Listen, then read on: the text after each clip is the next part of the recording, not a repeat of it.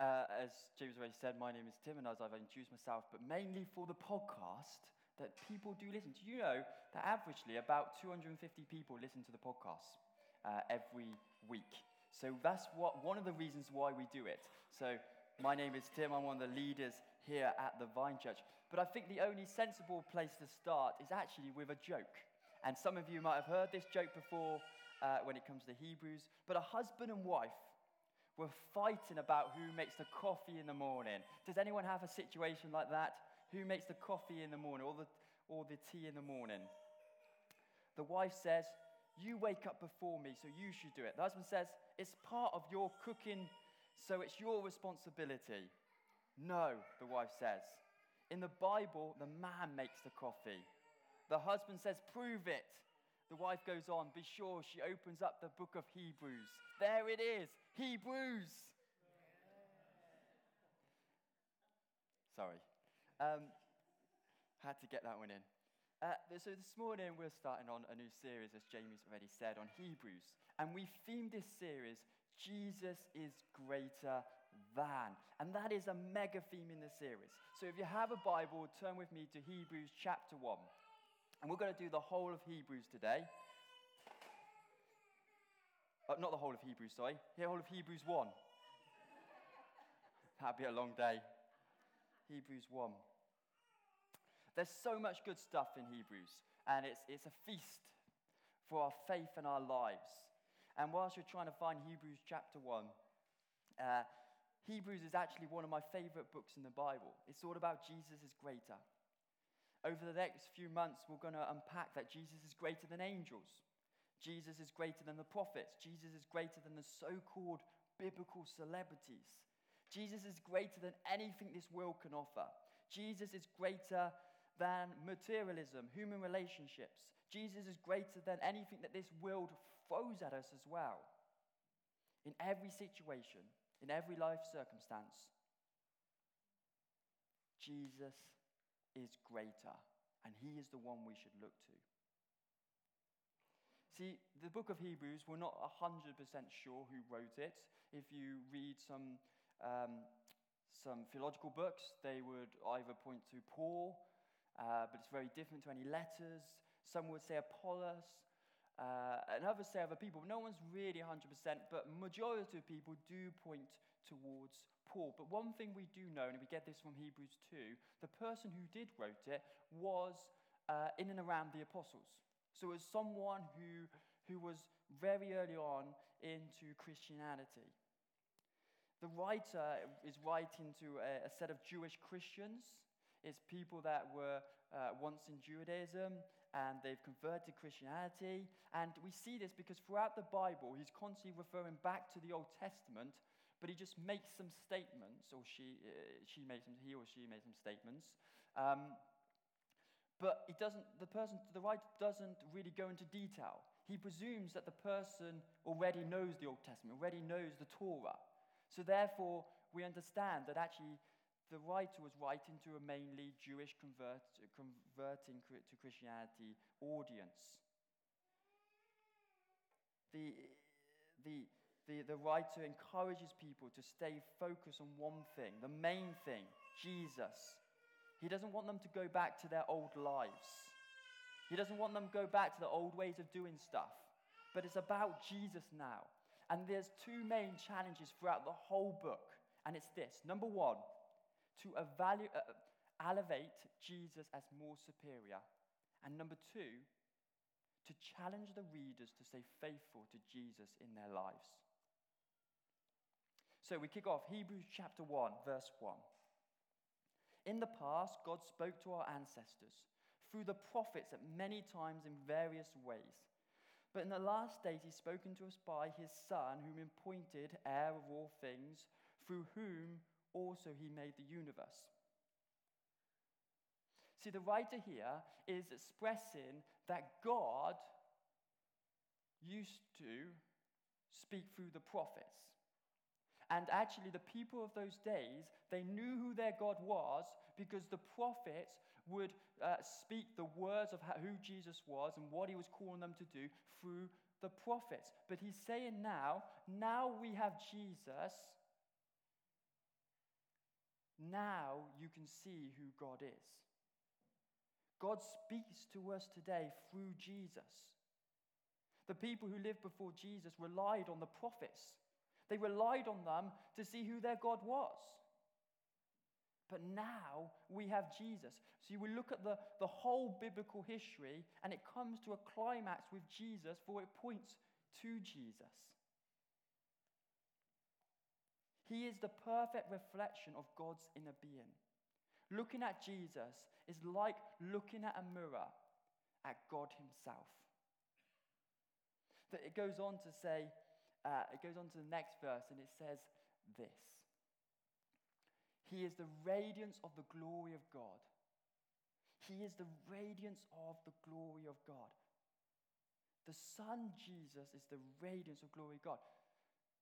What is it? He's meaning two things by this. Number one, as the sun's rays are from the sun, S-U-N, so is Jesus from God. It's like a picture in the mind. You seeing this? So as the S-U-N sun has rays, and we know the sun, we feel the heat, and we see it through its rays, so we know God the Father through the Son, S-O-N. And the second thing is that Jesus is the radiance of God's glory. He is the light that shines in darkness. But then it gets really good, and it says that he is the exact imprint or representation of his being. That Jesus, the Son of God, is the exact representation. Don't you think it's both scary and amazing of how children are like their parents? Have you ever noticed, actually, not just parents, but other people have tendency to change the English dictionary when it comes to speaking to their children, usually to children that can't yet speak. And this is what we all do, right? And I want to take you through this. See, when we see a bird flying, we say to our children, "Oh, look, there's a birdie." We changed the English dictionary. It's not a bird, it's a birdie. Maybe it's just me. Or we see a dog and we go, "Oh, it's a doggy. Oh, doggy, doggy, doggy." And it's actually a dog. And then our children, the ones who can't speak, they'll start saying, "Birdie, doggy. Oh, look. Oh, piggy. Oh, it's a bit of pooey. Oh, he's done a pooey." Maybe it's just me. But this is what we do. No, come on. Is there other people do that? Change the words? No. Last Tuesday, we were at a water park, and I was sitting there with Joel, and we were waiting for Becky and Freddie to come off a water ride. And as I was sitting there, I did that thing. I said, "Oh, look, there's a birdie. Oh, go and get your teddy." We sort of like, we changed the English dictionary to at the end of the sentence, we go longer. Birdie, teddy, pooey. It's like for some reason they understand more if we make the word longer, but it doesn't really happen. And as I was sitting there and I was doing this, birdie, teddy, I noticed Joel looking at this bird, because he loves birds now, or birdie, and I noticed him just staring at it with his mouth open. And the thing is, right, and Becky reminds me of this, I do the exact same thing. When I'm concentrating, when I have a concentrating thing, I would just leave my mouth open in. So if I'm playing like badminton, I'm like, and Becky reminds me, she's like, the shuttlecock's not going in your mouth, Tim. So I'm concentrating, or if like I'm doing some gardening, or even just like reading a book. So sometimes I'm like, so if you ever see me do this, church, it's not me being rude. It's just like a concentrating thing. But the thing is, right, Joel's doing it now. This is the amazing but scary thing. The amazing thing is so cool that your children do what you do, but it's scary because what is the responsibility? And when it comes to Jesus, he is the exact imprint. He is the exact representation of God. Can you imagine how eye-opening this is for the reader those days? See, for us, we live 2,000 years later, roughly, post Jesus. But when the reader heard this, they would have known the prophets speak about this God. They would have had an image in their mind of this God. But now, they've like some of them, the reader, would have seen Jesus. They would have got close to Jesus. They would have seen how he reacted, what he did with his time. This is mind-blowing for them. See, the Greek word here for imprint, or you could say representation, is known as character. He is the exact character. Not a character in a play, not a character in the alphabet, but a character, more meaning like a stamp on a coin. See, if I was to give you all money here, if I was to give you maybe like, a penny each, be kind. If I was all to give you a coin here, you would see the queen's head on it. But in those days, the coin was quite a significant thing, because the coin was actually a use of propaganda. Could you imagine 2,000 years ago when we didn't have TV, we didn't really have newspapers, we don't have Facebook and Twitter? How does a king or a queen or, someone high up, how do they get their name and who they are out there? It was through a coin. And that's why in Luke 12 it says this, verse 13. Later, some of them said to the Pharisees, said to Jesus to catch him out in his words. They came to him and said, "Teacher, we know that you are a man of integrity. You aren't swayed by others, but you pay no attention to who they are. But you teach in the way God is accordance with the truth. Is it right to pay tax to Caesar or not? Should we pay or shouldn't we?"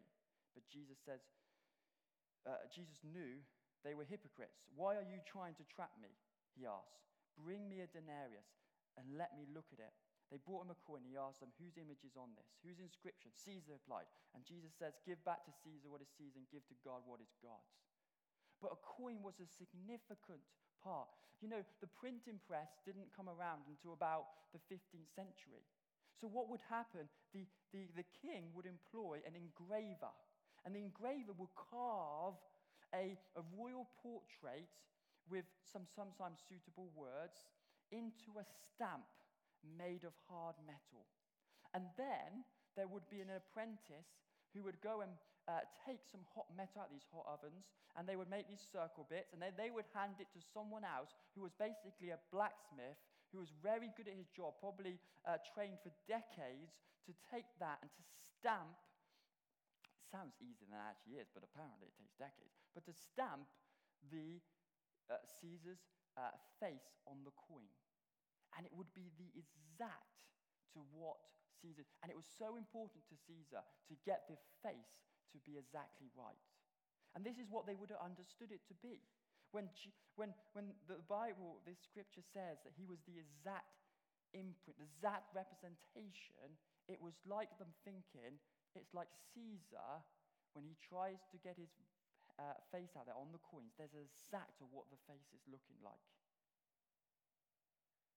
And this is what's been happening for thousands of years. God had been giving them sketches of who he is. And this was the work of the prophets. They tried best to communicate. They tried best to communicate who God is. However, when Jesus came into the world, he now get given the exact portrait. That is what is happening. That is what the writer is trying to explain to the Jewish Christians. The prophets have been given us sketches, but now Jesus is in the world. He is the exact portrait. See, Jesus, he was a man of love. God is love. Father God. Jesus is filled with compassion. Father God is compassionate. Jesus healed the sick. God heals the sick. Jesus did miracles. Father God do miracles. Jesus is a man of good news. Father God is good news. Jesus comes to advance the kingdom. God has prepared a kingdom.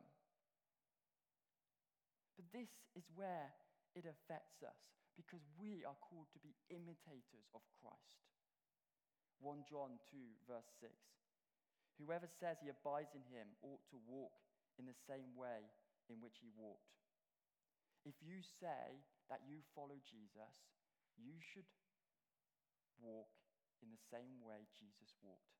We're not called to be the exact imprint, that's Jesus, but we're called to follow his ways. Ephesians 5, verses 1 to 2.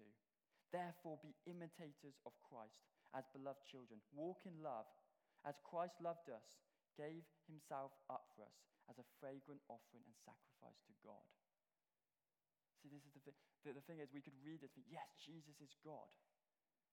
But the consequence for us is that we're called to walk like Jesus in our lives. So here's the question is, how are you doing at imitating Jesus? How are you doing at following Jesus? Love, compassion, praying for the sick, bringing a message of good news. See, this is a confession I have, is that sometimes I watch Britain's Got Talent.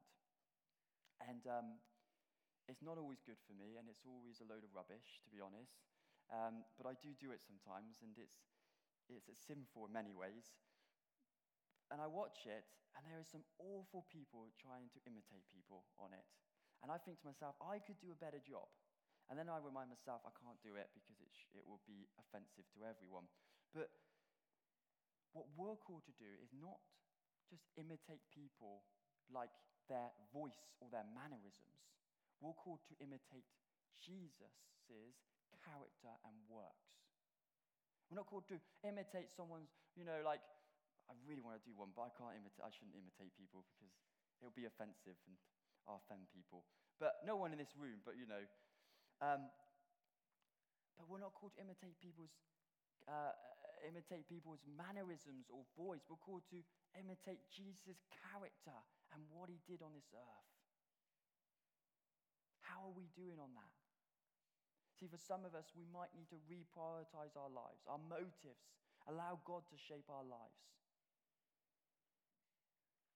The next verse says this, and he provided purification for sins. He sat down at the right hand of the majesty on high, or if you read another translation, it could say heaven. They switch between heaven and high. See, the scripture has several words to translate right. Right hand. It means the opposite of wrong. See, what Jesus does when he sits at the right hand, it was a place that means that you are at honor and authority with the person sat at central place, Father God. In addition, a person of high rank puts someone at the right hand to equal honor. This is what the Apostle Paul says in Ephesians. What is surpassing greatness of his power towards us? The one who believes according to the work of his mighty strength, which he worked in Christ and raised him from the dead. He seated him at his right hand in heavenlies, far above all principalities, authority and power and dominion. Every name being named, not only in this world, but also in the coming age. See, here we see that God is there. Jesus is seated at the right hand, and from that place, he has all authority and power. See, some people say, well, why is he sitting down? Well, actually, what is understood is sitting down because basically he's finished the work of the cross, of the forgiveness of sins. After making purification of sins, he sat down. It's like, when you've done a really big work, your really tired day, you sit down because you've finished your work. He's not tired, but he's finished his work. He's finished the work on the cross. He sat down because he's dealt with our sin on the cross. He's at the right hand because he's equal to God the Father, and the Bible says now he has all authority in heaven and earth, and from there he rules. Psalm 110:1. The Lord said to my Lord, sit at my right hand until I make your enemies a footstool. I love that scripture. Could you imagine, Jesus there sitting at the right hand? He said, my enemies will be under my feet. The term right hand is a prophecy referring to the Messiah who's given power and authority over his enemies. See, Jesus, he created the whole world at the Father God's command. He sustains, he's conquered sin. And now, today, Jesus is seated there at the right hand. See, there's a flow going on through Hebrews. He's saying, Jesus, he is God. He is the exact representation of God. He's the exact imprint. And now, he's gone up to heaven, and he's seated at the right hand of the Father, and from there he shall rule. See, let's go on. Hebrews 1:4. So he became as much superior to angels as the name he has inherited is more excellent to theirs. For to which of these angels did he say, "You are my son, today I become your father"? Or again, "I will be his father, and he will be my son"? And again, when God brings his firstborn in the world, he will say, "Let all God's angels worship him." In speaking to the angels, he says, "He makes his angels spirits, his servants flames of fire." But about the Son, he says, "Your throne, O God, will last forever. A scepter of justice will be the scepter of your kingdom. You have loved righteousness and hated wickedness. Therefore, God, your God, has set you above your companions by anointing you with the oil of joy." He also says, "In the beginning, the Lord, you laid the foundations of the earth and the heavens and the work of your hands. They will perish, but you remain. They will all wear out like a garment. You roll them up like a robe. Like a garment, they will be changed, but you remain the same. Your years will never end." To which the angels did you ever say, "Sit at my right hand until I make your enemies a footstool for your feet"? Are not all the angels ministering spirits sent to serve those who will inherit salvation? I just want to pick out a few sentences from this.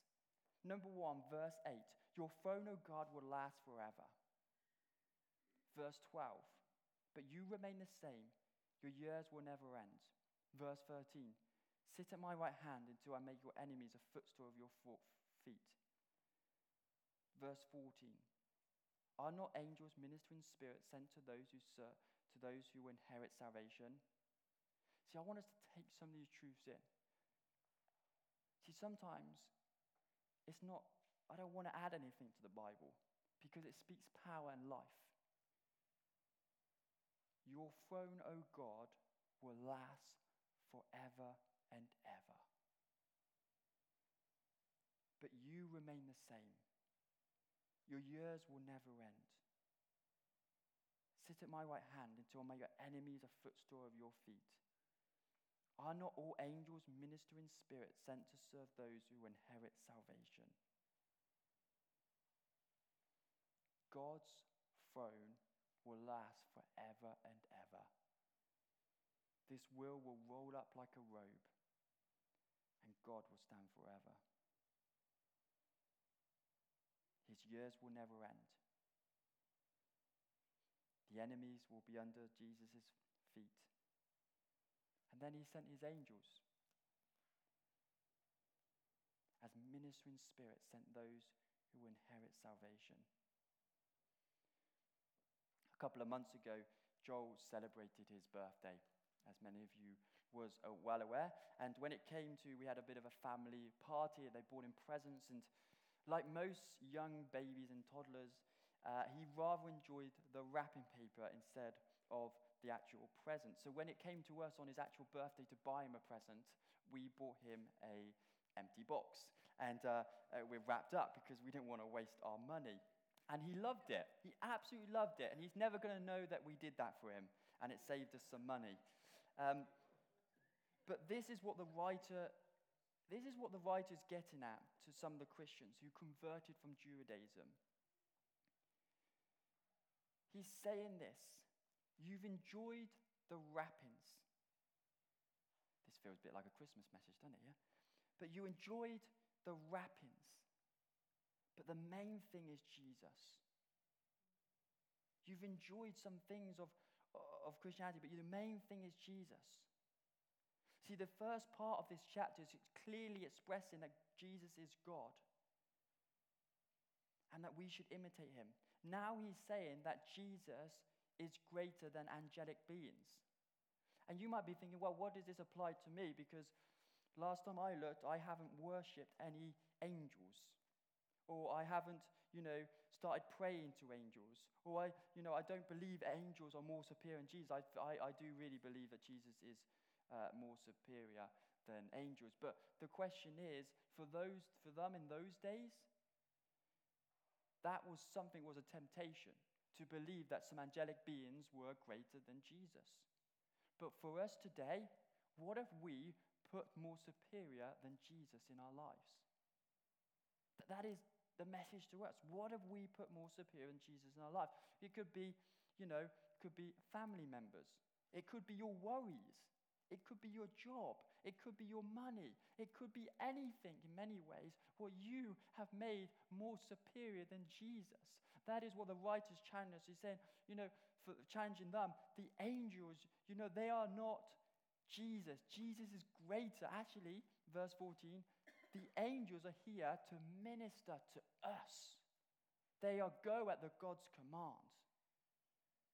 But for us, what are we making more superior than Jesus? Are we abandoning Christianity for something else? You might be thinking, well, we're not abandoning Christianity. Come on, that's a bit strong, isn't it? But that's what goes on. See, if we're looking for an easier life than following Jesus, or we want to follow cultural things, or secular understanding of who God is, or we get distracted, what we're doing, we're abandoning Christianity. It's a slope that goes down. You might be saying, well, I do follow Jesus, but you're abandoning Christianity. Philippians 2:12 says, therefore, my beloved, as you have always obeyed, so now, not only in my presence, but much more in my absence, work out your salvation with fear and trembling. Work out your salvation with fear and trembling. He's saying, don't abandon your faith, but go further every day and every week. That is such a challenge, to work out your faith with fear and trembling. He's not saying that you are not saved. He's saying that salvation is an ongoing. It's something called sanctification, that we're constantly being sanctified to become more like Jesus, to become imitators of God. Actually, when we come to know Jesus, and we all know this here, we don't just get saved and, life's good, I watch TV every Sunday or every Sunday morning, or I don't have to do this, I don't have to do that. It's not about that. This is about relationship. And in every relationship, we're called to go further, and we're called to grow and to strengthen. For Stephen and Marie, Thursday, if they said, we're done in terms of our marriage, not in terms of quitting the marriage, but, our marriage is okay now, we can last for the next 50 years, how stupid would they be? They're not saying that, by the way. But it's likewise for any relationship. You've got to work at it. The wedding day is the easiest thing. It's the easiest thing by far. But it gets harder. You've got to work at it. And it's the same with our relationship with God. We are got to work at it. We've got to work it out with fear and trembling so that we don't abandon our faith. And it might be reading the Bible, praying, listening to God. What are you saying to me today? See, this chapter is literally challenging us to elevate Jesus as more superior in our lives. And it's challenging us to be faithful to Jesus, not to abandon our faith, not to make anything more superior, whether that's angels, whether that's our job, whether that is anything. Nothing should be more superior than Jesus. And I really think if we looked at every one of us, including myself and all of us, there will be things in our lives which we've made more superior than Jesus.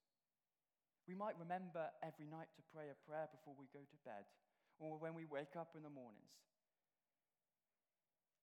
But maybe throughout the day, when work is hectic, and you think, oh no, work is right, where's this?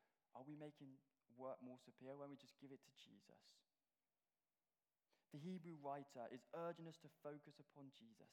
And right at the end of this whole book, in chapter 12, which we'll come to later, he says, fix your eyes upon Jesus, the author, the perfecter of the faith. And this is the mega theme, right at the beginning, right at the end. It's like a sandwich saying, actually, you've got to fix our eyes upon Jesus, the author, the perfecter of our faith. Make him more superior than angelic beings, more superior than anything, and be faithful to him. So once again, I leave you. Well, I don't leave you, but I'll finish it off with this challenge. Are we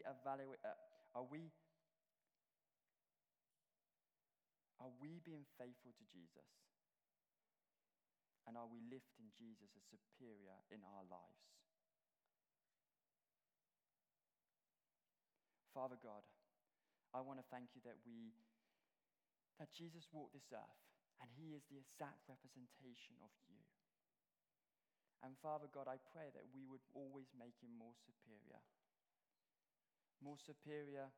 than the things that this world offers, more superior than life circumstances, that we would lift up the name of Jesus. And I pray, Father, that we would work out our faith with fear and trembling, that we would go on strengthen our relationship with you, deepening our relationship with you, and put you as the main thing. Father God, we pray that you would always be our vision, Lord God. In Jesus' name, amen.